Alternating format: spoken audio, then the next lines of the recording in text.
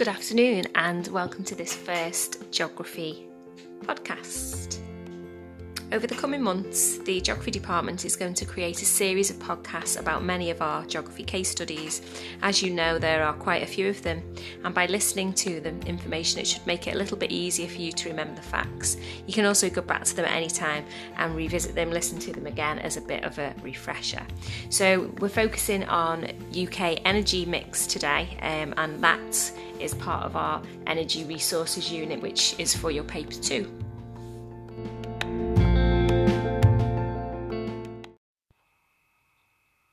So today we're going to be looking at the UK's energy mix, but what does that actually mean?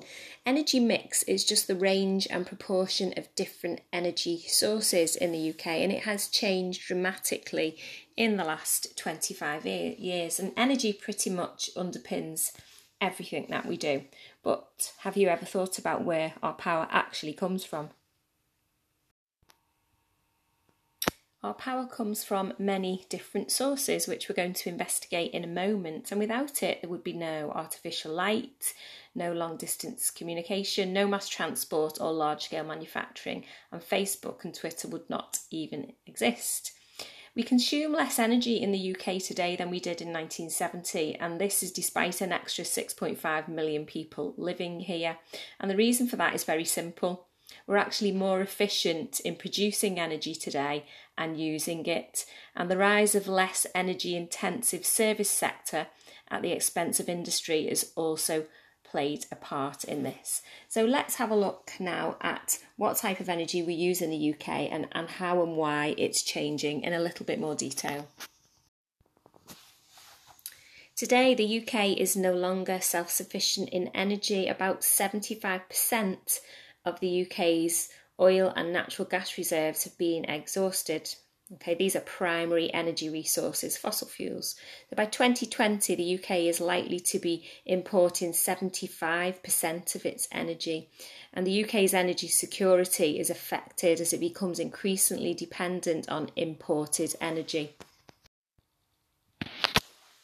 The decline of coal and using coal in thermal power stations to create electricity has led to unemployment and a shift now to using more natural gas and also the nuclear industry.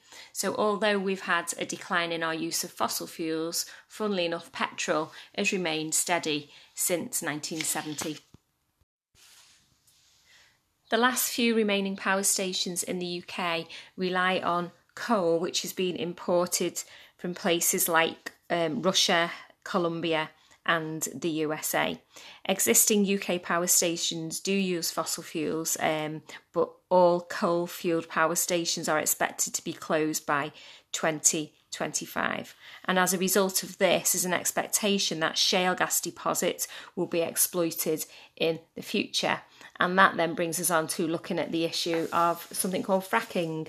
So the UK has rich reserves of natural gas trapped deep under the ground in shale rocks, and in order to extract that gas, high pressure liquids, water, sand and chemicals are introduced to fracture the shale under the ground.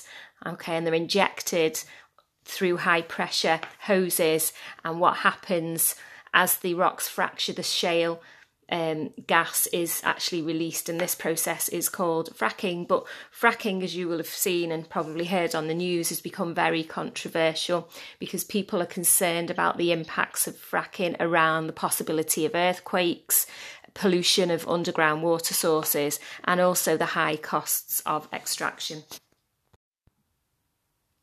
As well as fracking, it's expected that renewable energies are going to take up the slack really as our coal-fired power stations start to close down, and it's expected by 2030 that 40% of the energy generated in the UK will come from renewables, mainly wind farms and from solar panels as well.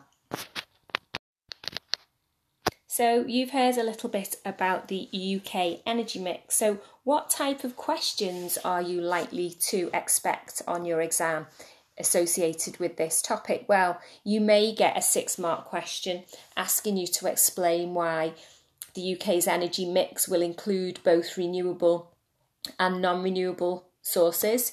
You may also get a question looking at the pros and cons of using renewables and non-renewables. You could also get a question about the impacts of energy exploitation around the issue of fracking. So you've got to really be prepared to argue your case on this type of question, looking at the pros and cons. So for example, if we're thinking about nuclear energy and we're thinking about wind farms, what are the impacts, the economic impacts, the environmental impacts, the social impacts of producing energy through these different sources? So for example, nuclear energy, it's very expensive. The construction of new plants, though, provides job opportunities and it boosts the local economy. Okay. On the other side of the coin, you've got issues associated with the environment with nuclear energy. So you've got the risk of radioactive leaks. You've got issues surrounding the safe processing and storage of toxic and radioactive waste. If you think about wind farms, we're seeing them popping up all over the place. A lot of them are offshore now as well. Some wind farms actually attract visitors. They become tourist attractions. They can sometimes have negative impacts though on local economies and can reduce visitor numbers because some people actually find them ugly. So it just depends on your perspective on that, really. A lot of people have come into contact with lots of protests, so particularly in the Lake District, visual impact on the landscape, for example, once you've built a wind farm, can have an impact on farming, agriculture, and also tourism. So that could potentially cause environmental issues. So again, looking at the pros and cons, you're likely to get a question around that. In order to stretch yourself on this, what you need to do and go away and do a little bit more reading on is this issue of fracking. Okay, so what are the arguments for and against fracking in the UK, and how could we use fracking as a way to become more energy secure in the future? So if you're thinking about that, you need to do some research about that just to extend your knowledge, because that is a potential question around the issue of fracking. Okay, so just to summarise then, traditionally the UK, we know, relied on fossil fuels, and now we're seeing a move towards nuclear and more renewable energy. We know that the UK is not secure in its energy production, so we have energy insecurity in our country and we have to import a large proportion of our fuel.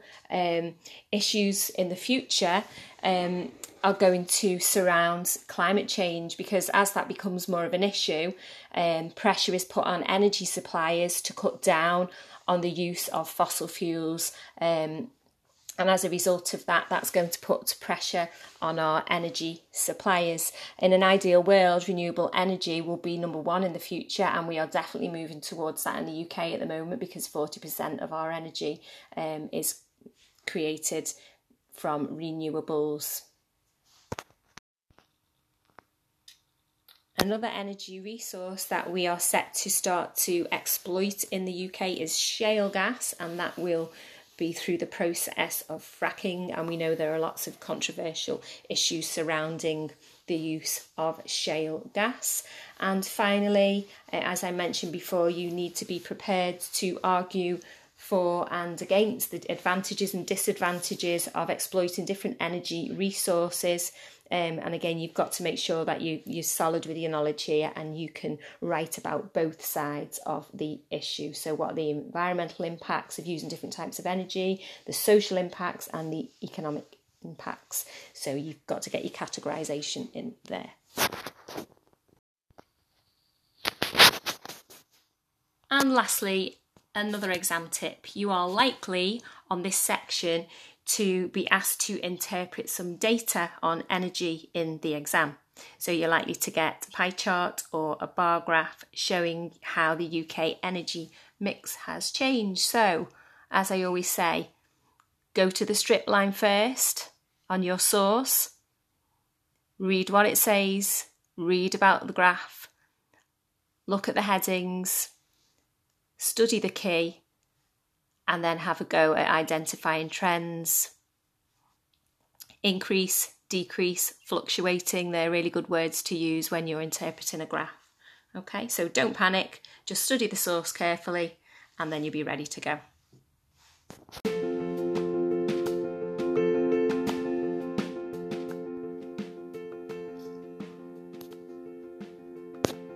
So that brings our podcast to a close today. I hope you found it informative and useful.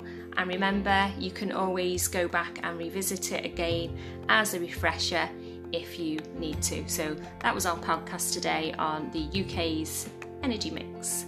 Thanks for listening.